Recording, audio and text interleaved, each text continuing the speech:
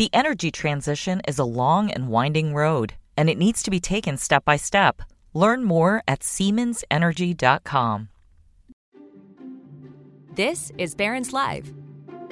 Each weekday, we bring you live conversations from our newsrooms about what's moving the market right now. On this podcast, we take you inside those conversations, the stories, the ideas, and the stocks to watch so you can invest smarter. Now, let's dial in. Hello, everyone, and welcome to Barron's Live Market Watch edition. I'm Alessandra Melito, a retirement reporter at Market Watch, and today with me is Burke Sestock, certified financial planner at Retirement Wealth Partners. Welcome, Burke. Thanks so much for joining me today. Allie, thank you so much for having me on. I'm delighted to do this. So today is what I think will be a very exciting and interesting conversation on student loans and retirement savings. Both of them are very important. You have to contribute to both, but sometimes it can seem a little stressful on how much you should do or what you should do. And with the current news about student loan forgiveness, people are probably at a pause on what to do. So I am just going to dive right in, if that's okay with you. Sounds great. So my first question is, just generally speaking, how do student loans affect retirement savings? Sure. So certainly the obvious answer is income diverted to pay off student loans means less retirement savings. To do like a real quick math thing, if you come out of college with a $150,000 student loan balance, that could take you 10 years to pay off. Conversely, if you were not saddled with student debt and were able to max out your retirement plan, with some nominal market growth, and you do that for 10 years, you may have $300,000, which is a $450,000 swing. That's a huge difference when you're planning for your future. Yeah, absolutely. And in your experience, who suffers the most from having to pay down student debts and, balance that with retirement savings and other financial obligations? I know a lot of times we think of the younger crowd, those just out of college, but does this ever affect any other age groups as well? Sure. So the younger crowd, of course, is the obvious answer. But what I see frequently in my line of work is that parents who agree to take on student debt, whether it's through PLUS loans or private loans, then also can potentially impact their retirement savings and preparedness. One of the most challenging things I see also comes with the emotional aspect of it. So I'm working with clients where they've made a promise that they're going to pay off the loans for their kids, but they're not ready. And I have to have a really tough conversation with them and say, listen, your kids are doing well financially now. Maybe they're 5 to 7 years out of school. And even though you made that promise, it's probably in your interest to say, hey, kids, we need you to help out and help make these payments. So as you can imagine, that's really challenging for a parent who's made a promise to their child to potentially have to go back on it. Hopefully it doesn't come up often, but I am seeing it. And it's tough. And it's a tough conversation for me to have with my clients. Yeah, actually, you bring up a really great point. We always think about the student or the graduate who's paying off the student loans. But what about people who actually want to help their child avoid student loans and maybe are trying to contribute to their own retirements at the same time? Like, how do you see that ever affect someone's retirement security prior? All the time. When I work with clients, whether they're professionally employing me or I'm doing pro bono work, this is a big topic. And it is, how do you make that decision? How do you tell your kids, I'm going to help you, but potentially also know, or maybe not even be aware that you're damaging your ability to have, a retirement or future financial independence. When the clock is up, there's no going back on that. So, I encourage people all the time to do the math, work with a planner, seek some assistance, and before you share that decision with your kids, have a plan in place so that you don't overcommit. Yeah, absolutely. I hear, not that this is ideal, but I hear, you can get a loan for college, but you can't get a loan for your retirement. So, Yeah, that's almost become cliche in the 20 years that I've been serving as a financial planner, but it still holds true. There has to be a better plan. Whether or not you want to get into it on this conversation, uh, one of the things that I work with my clients a lot is college is starting to really become a business decision more than a personal one. The math has to make sense, and if you can pay $20,000 or $25,000 for college versus $50,000, something you really need to consider. Are you going to get that money back? Who's going to pay the debts if it's not, fully affordable? These need yeah. to be thought about. Oh, I mean, that's a whole other conversation. Um, uh, but it's a really important one. Just thinking about the impacts in the future on, based on a decision that you're making when you're, 17, 18 years old. There's a lot there. But before we, try diving into that, another question I had was about the recent news. So the government announced recently a one-time forgiveness of up to $20,000 for some borrowers, depending on if they have Pell Grants or not. What do you think the impact might be for retirement savers or retirement savings? Sure. So,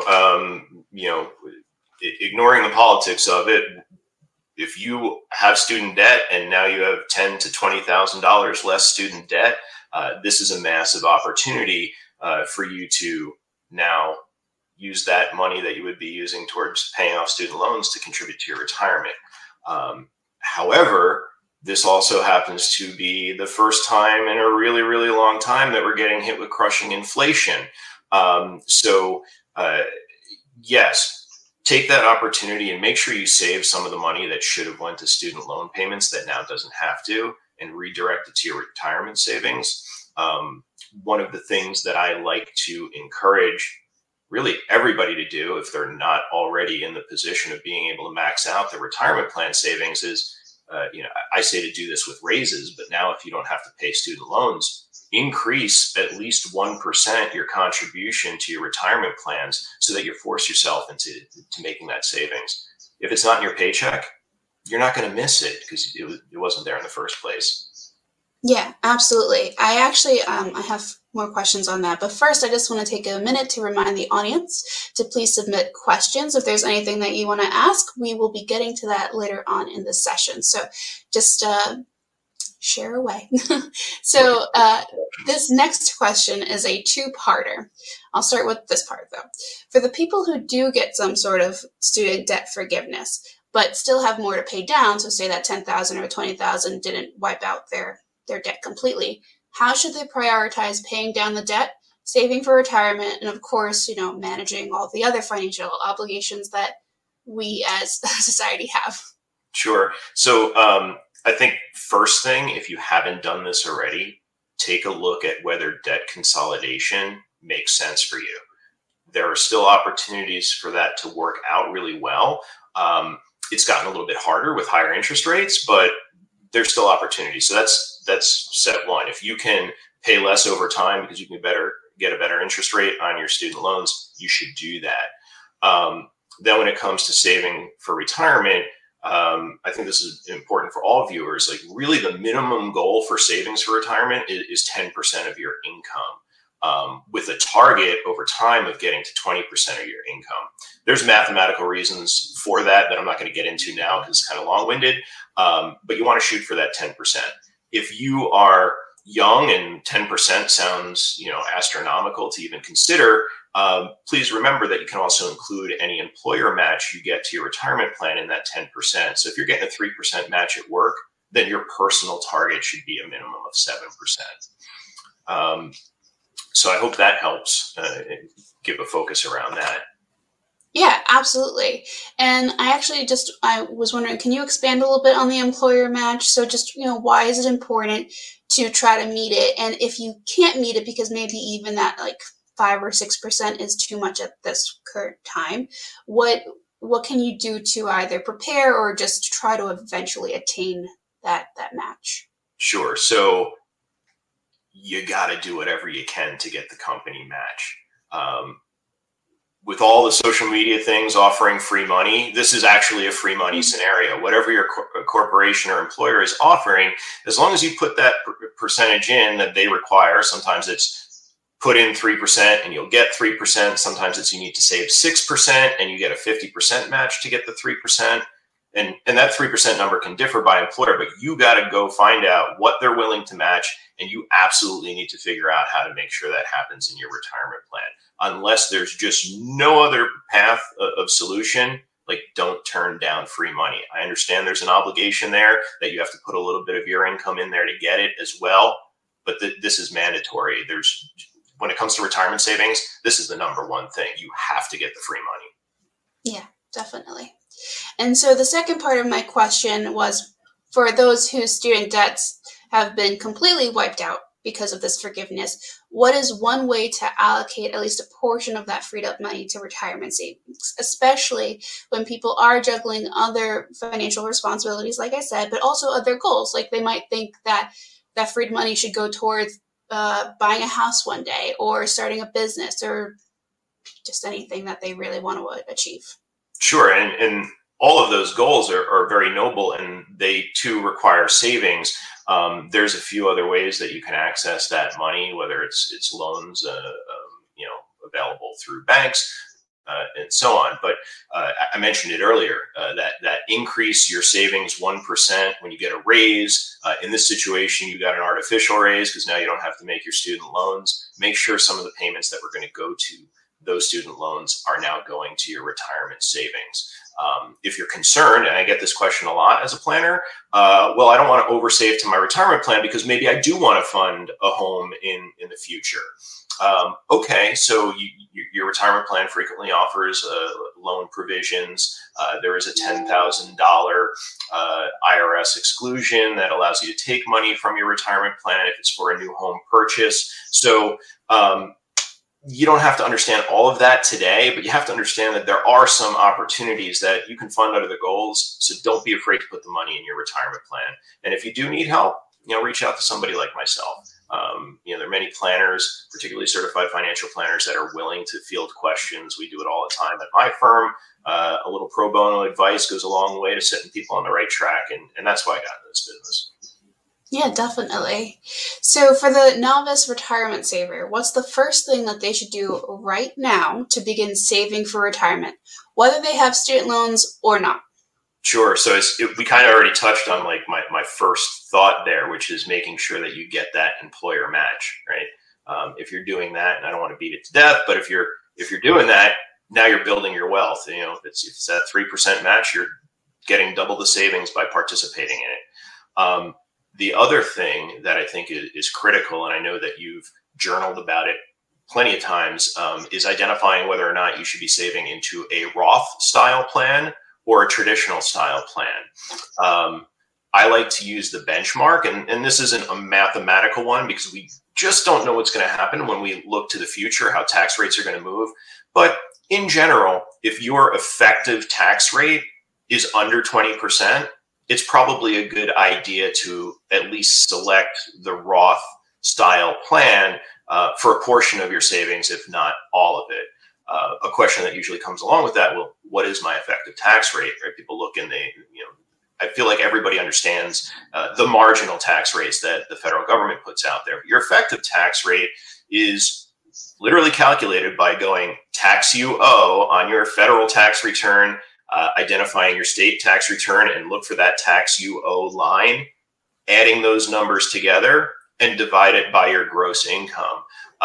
Whatever that percentage is, that's what you're actually paying in income tax. That's your effective tax rate. So if it's under 20%, seriously consider using Roth. It's going to work better for you long term. The main reason for that is money put into Roth. You pay the income tax now, but it is forever tax-free. And that's the best type of growth that you can ask for. Imagine 20, 30 years of compound growth in investments and never paying a tax on it again. Yeah, that's awesome. Pretty nice. And just because you got me thinking about it before when you were mentioning parents, do you have any any other advice for parents who, if they want to contribute to their child's college funds, but they also have to contribute to their own retirements because that's down the line? Is there anything else that they should do, or any vehicles or strategies that they should consider? Sure. So I'm hoping most of your viewers are aware of a 529 plan. That's your college savings plan, which essentially works very similar to a Roth IRA. Money saved and invested into it. The growth comes out tax-free when used for qualified higher education expenses. So that's important to know. I'm based in New York, so just going on New York State tax laws, if you contribute up to $10,000 a year into that 529 plan, you do get a deduction for it. That's only off the state income tax. It's not federal. You can go to savingforcollege.com, or is it .org? Correct me on that one if you recall, and saved into my browser. But if you go to Saving for College, that website is a treasure trove of everything you need to know about college savings, the plans you should select, and the tax treatment that you will receive for it. Then how do you balance it against retirement? Plug for myself, you should work with a qualified financial planner who's going to be able to help you make those decisions if you're not familiar with all the ins and outs of the moving parts of a financial plan. Yeah, no, that's really wonderful advice. Thank you. And so I know we talked about this a little bit, but for those who perhaps can't afford to pay down the rest of their student debt and save for retirement, how can they, what are some things that they should do to prepare for it in the future, as far as, how they'll be able to tackle the, contributing to a retirement account? Is it looking through your credit card statements, or is it just trying to anticipate what the expenses will be in the next year or two? What are some ways to plan ahead? Sure. So don't go it alone. I'm really not trying to plug myself here. That's not the objective, but there are plenty of financial planners all throughout the country that are willing to help you. They're willing to do a 15-minute phone call just to hear a quick scenario, the thoughts you're thinking, or maybe answer a poignant question. And we'll do it for free. Seek out that advice. I sit on the board of directors for the Financial Planning Association, and I know hundreds of my colleagues that do this.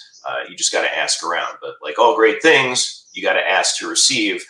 The opportunities out there for you. So get what help you can for free, because you're going to make better decisions if you're working with somebody who's qualified to be able to advise you. This may be an aggressive statement, but I'm going to say hustle, right?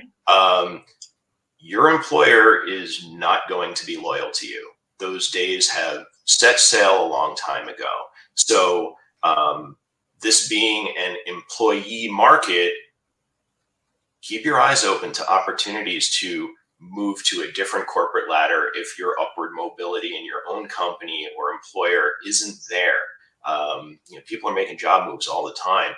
Go out and get yours. There could be another $10, $20, $30, $50,000 of salary that's available for you doing the exact same thing that you're doing. Of course, you want to examine the cultures of the new company that you're going to. You don't want to move into a worse position, but money doesn't buy happiness, but an extra 50 grand certainly heads to your bottom line each month and makes a lot of other decisions easier. So get out there and hustle, and don't be afraid to do it.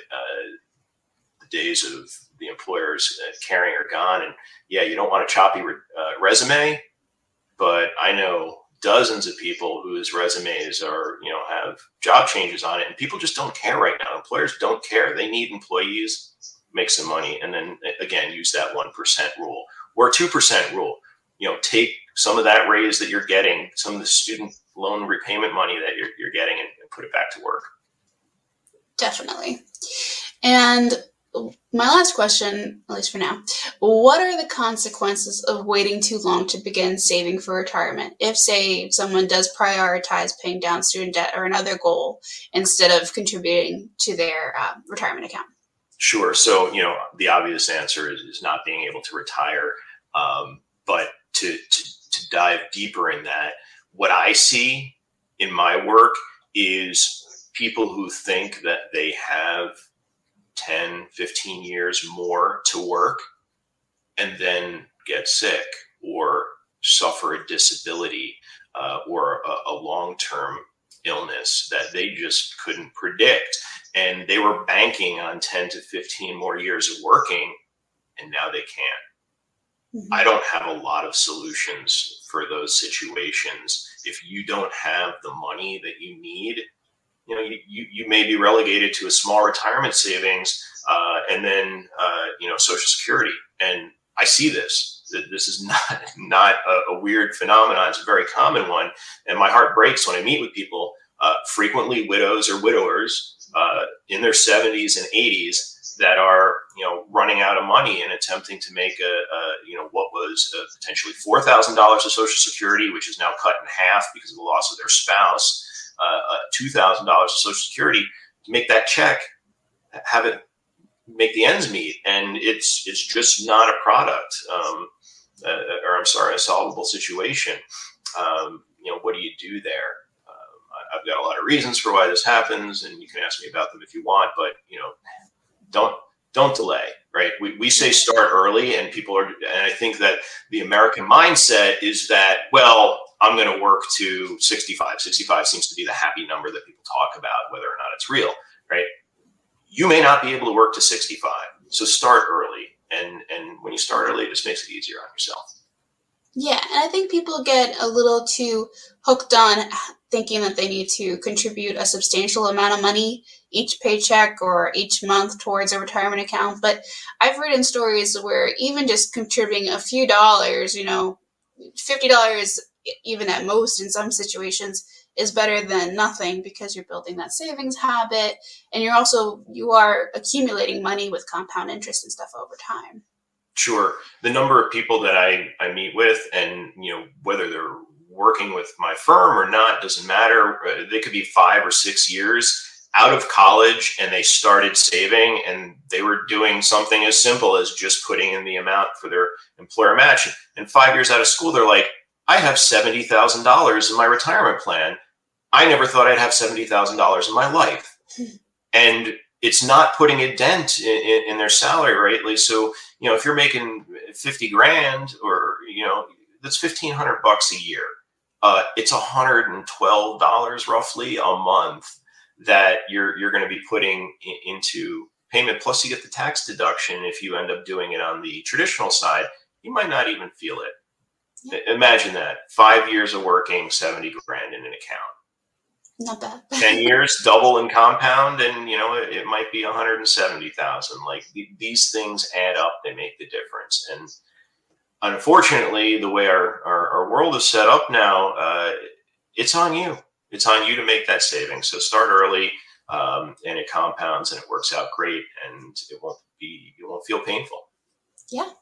So we have some viewer questions. I'm just going to dive right into those. Daniel asked, is it wise to keep on paying the student loan or just wait until Biden signs the student loan forgiveness? I've been paying my student loan all this the past year to avoid paying the interest rate. Okay, so yes, paying down your student loans has been helpful.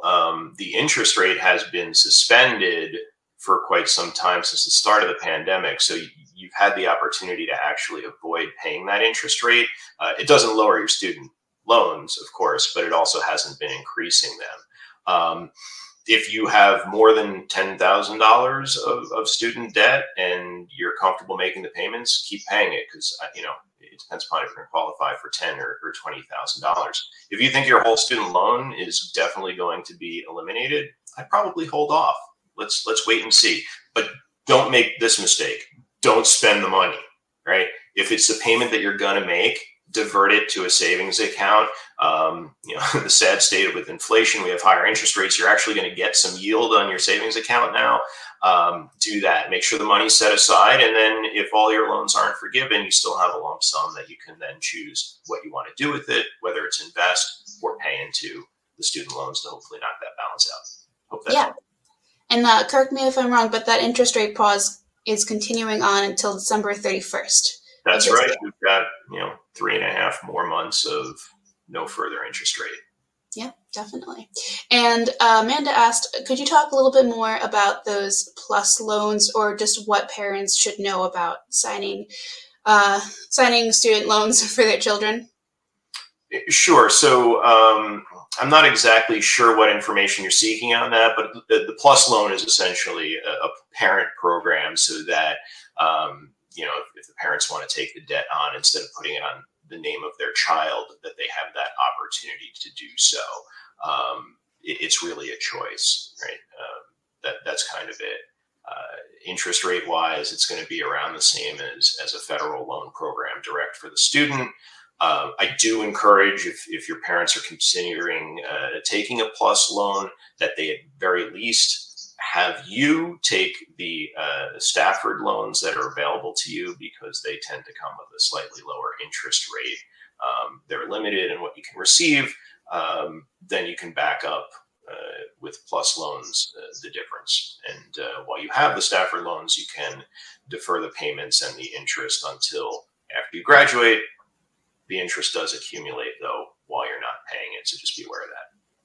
Yeah, absolutely. And Kevin asked, I have under $15,000 after the debt forgiveness. I'm saving for a house and wedding and retirement. I have funds to completely wipe out the $15,000 in one shot. Is that a good idea, or do you recommend paying down slowly? Thank you. This comes back to what is the interest rate that's on your loans, and if it's still possible, can you debt consolidate and get a lower interest rate? That's a lot of goals, and congratulations on your upcoming nuptials and looking forward to purchasing a house. That's great. It's a balancing act, and I don't know in this quick Q&A whether or not I can hit exactly what answer you're seeking, but check out the interest rates first. I'm usually not a pay down aggressively your student loans type advisor, but there's certain situations where it makes sense and where it doesn't. Sorry to be vague. Feel free to reach out to me if you want to talk specifically after this. Yeah, no, I think that makes a lot of sense. Like everything with personal finance, it's always a balancing act. Yeah, I hate the "it depends" answer. Is so frustrating, but it is very true. And the last thing I want to do is fire off a piece of advice that ends up backfiring. So yeah, absolutely. It's true. It always depends. I say it all the time. It depends. And Brent asked, do you recommend utilizing a loan from your 401k to pay some or all of a residual balance after the student loan forgiveness in this economic environment? Okay, so it depends. Brett, here are some of the things that you should think about. Again, check the interest rates. Can you consolidate and not have to consider the 401k loan?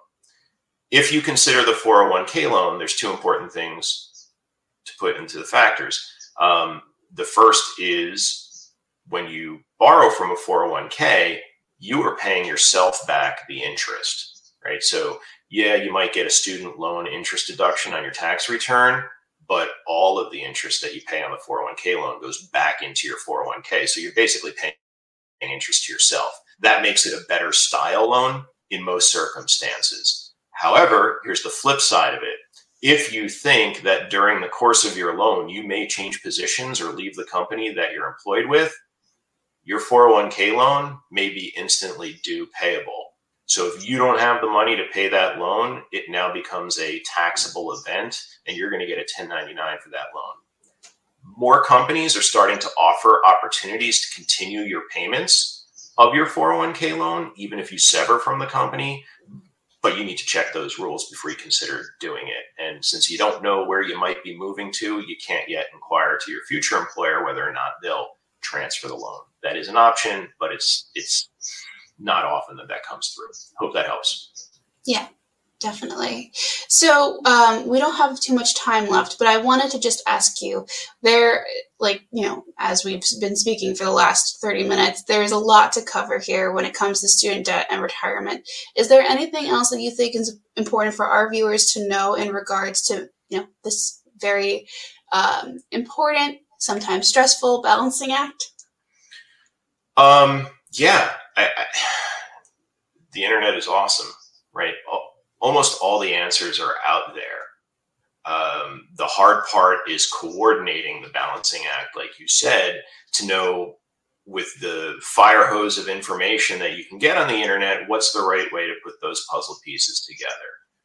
Again, I always advocate free. Go get some free help if you can find it. Seek out somebody like myself. And then sometimes you got to pay for help. But if you seek a certified financial planner, which is a really good place to start, you're probably going to get a very good return on value if you pay for that help. So if you're not sure what to do, consider working with somebody. Just like a good accountant, you're going to save the money by not making mistakes. And if you work with a planner, you're not going to know the mistakes you would have made had you not gotten the assistance. So again, shameless plug maybe, but it's the truth. Get whatever help you can. Absolutely. So unfortunately, that is all the time that we have for today. Thank you so much for being here, Burke, and thank you to our audience for tuning in. We hope you listen to our next episode tomorrow. Barron's Senior Managing Editor Lauren Rublin and Associate Editor for Technology Eric Savitz discuss the outlook for tech companies and individual stocks. In addition, please join Market Watch for the Best New Ideas in Money Festival on September 21st and 22nd in New York City. Please see the chat box for details. Thank you all again so much for listening. We hope you stay safe and have a really great day. The energy transition is a long and winding road, and it needs to be taken step by step. Learn more at SiemensEnergy.com.